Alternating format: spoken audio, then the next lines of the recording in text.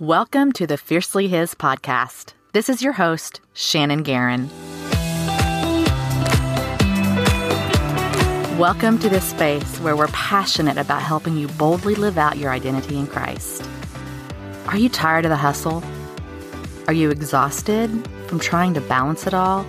And maybe you're just not feeling worthy or good enough. And this leaves you searching for something more. Maybe you're searching for something more in being a wife. Maybe you're searching for something more in being a mom. Maybe it's something more in your job or career. Or maybe you're just searching for something more in being a woman, period. Well, you guys, guess what? Your something more isn't found in any of that.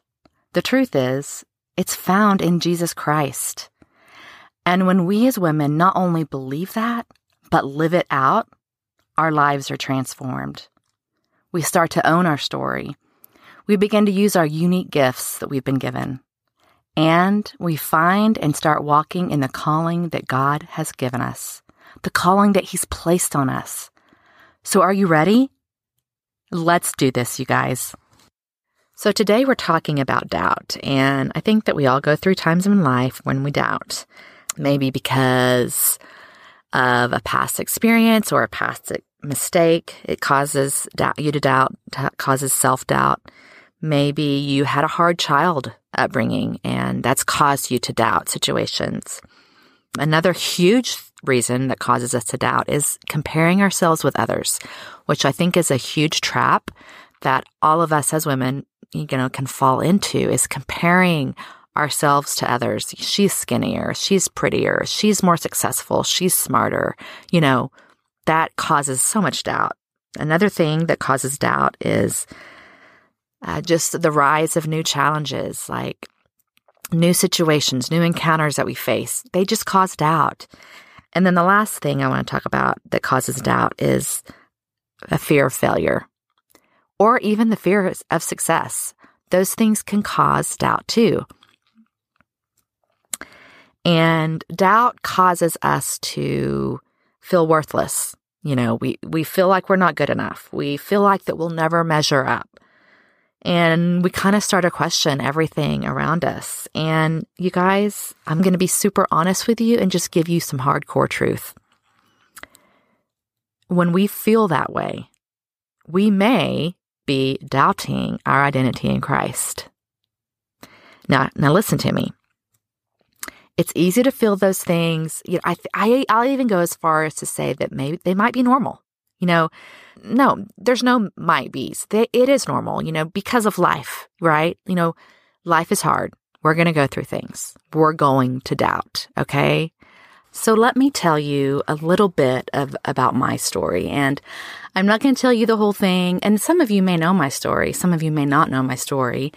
In episode 3, I will share my story, and I'm titling that episode My Identity Crisis, because I definitely was in an identity crisis. And I doubted my identity, you guys. In fact, I'll even go as far to say as I had no identity. I had no clue who I was in Christ. And this is coming from a girl who was practically born on the pew. You guys, I have a rich family legacy and family heritage of just God-loving people. And, both of my grandparents were Pentecostal preachers, and both sides of my family are just rooted in God and His Word and prayer and living a life that is pleasing to Him. And about 10 years ago, because of circumstances that I'll go into in the next episode 3 of the Fiercely His podcast, because of circumstances in my marriage, I was just in a crisis. I doubted who I was. I didn't even, it was so bad that I remember trying to read the Bible, and it was just completely foreign to me. I mean, it's something that's really hard to describe, but I would try to read my Bible, and it just didn't make sense. And It's because I didn't believe who I was in Christ. I didn't believe that I was chosen. I didn't believe that I was cherished. I didn't believe that God would even want me. And I completely doubted my identity. And I just really had to regain that. I had to start believing, even though my fleshly eyes, my carnal eyes couldn't see it. I had to believe it. I had to trust God. So what I'm going to do today is I'm going to go through 3 things that I did to help me stop doubting my identity in Christ. So the first thing we have to do, you guys, is we have to be confident in God. We have to be confident. And what does that look like? Well, do you believe that Jesus died for your sins? I mean, I'm assuming that you do. I think that most Christ followers believe that, yes, Christ died on the cross for them. So if that's true, then why is it hard for you to believe the rest? If you truly believe that he died on the cross, then why is it hard for you to believe that you're chosen and that you're valued and that you're precious and that you're loved? Why is it hard to believe that you're co-heirs with Jesus, that you literally share in his inheritance? If you believe that he died on the cross for you, why is it hard for you to believe that you're co-heirs with him, that you are of royal priesthood?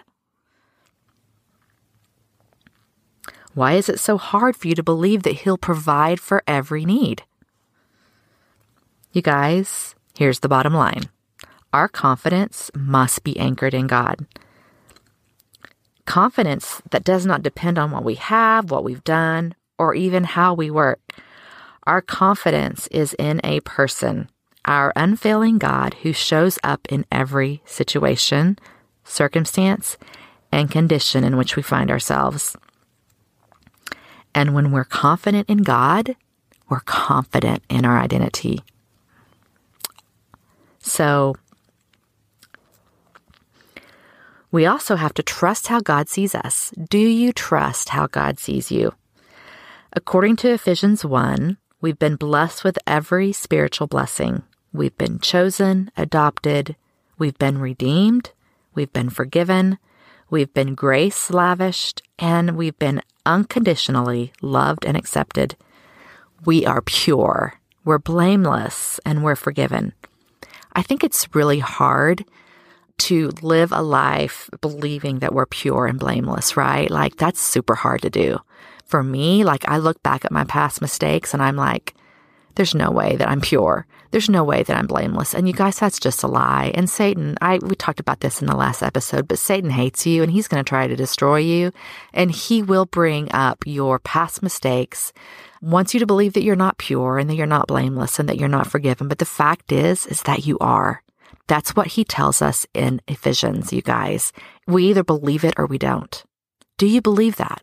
And if you don't believe it, then start believing it today. Because you are pure, you're blameless, and you're forgiven. We've received the hope of spending eternity with God. And when we are in Christ, you guys, these aspects of our identity can never be altered by what we do. You know, we may not always feel loved and accepted. We may not always feel pure or blameless. But the truth is, that's how God sees us. And we have to trust that. We have to trust how God sees us. This is when living out our faith, you guys, is so important. We also have to be aware of the enemy's attacks to steal our identity.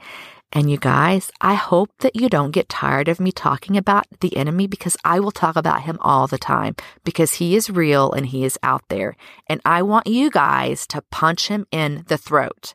I want you guys to punch the devil out, because you have authority to do so. So I will not stop talking about it, okay? Okay, that's just a little sidebar. You guys, listen. When Jesus came to earth, he became human. He became like us in every respect, except he was without sin. And before he started his public ministry, he fasted for 40 days alone in the desert, right? Satan came to him, he tempted him. He said, if you're the Son of God, and this is found in Matthew 4:3, if you're the Son of God, if you're the Son of God. You know, you guys, Satan's sole purpose was to steal Jesus' identity. But Jesus wasn't having it. He said, nope, I know who I am. His questions were designed to attack his identity as the Son of God. But Jesus responded and fought back with Scripture and Scripture alone. Friends, if we are going to stop Satan, if we are going to stop him from grabbing hold of our identity, we must be saturated in God's Word, you guys. We must wear it like armor, just like Paul tells us in Ephesians 6, you guys. Put on the armor of God daily. That's a whole nother podcast episode, you guys. I encourage you guys to read Ephesians 6 and put on that armor of God daily and saturate yourself in the Word. God has given us everything we need to completely demolish strongholds or false beliefs. And not only that, He empowers us to do so. We have authority over the enemy. Christ has given us authority over the enemy, and we have got to learn how to use that authority and stop letting the enemy try to beat us down and steal our identity, because he will if we allow him. The key there is if we allow him. You guys, do not allow that to happen.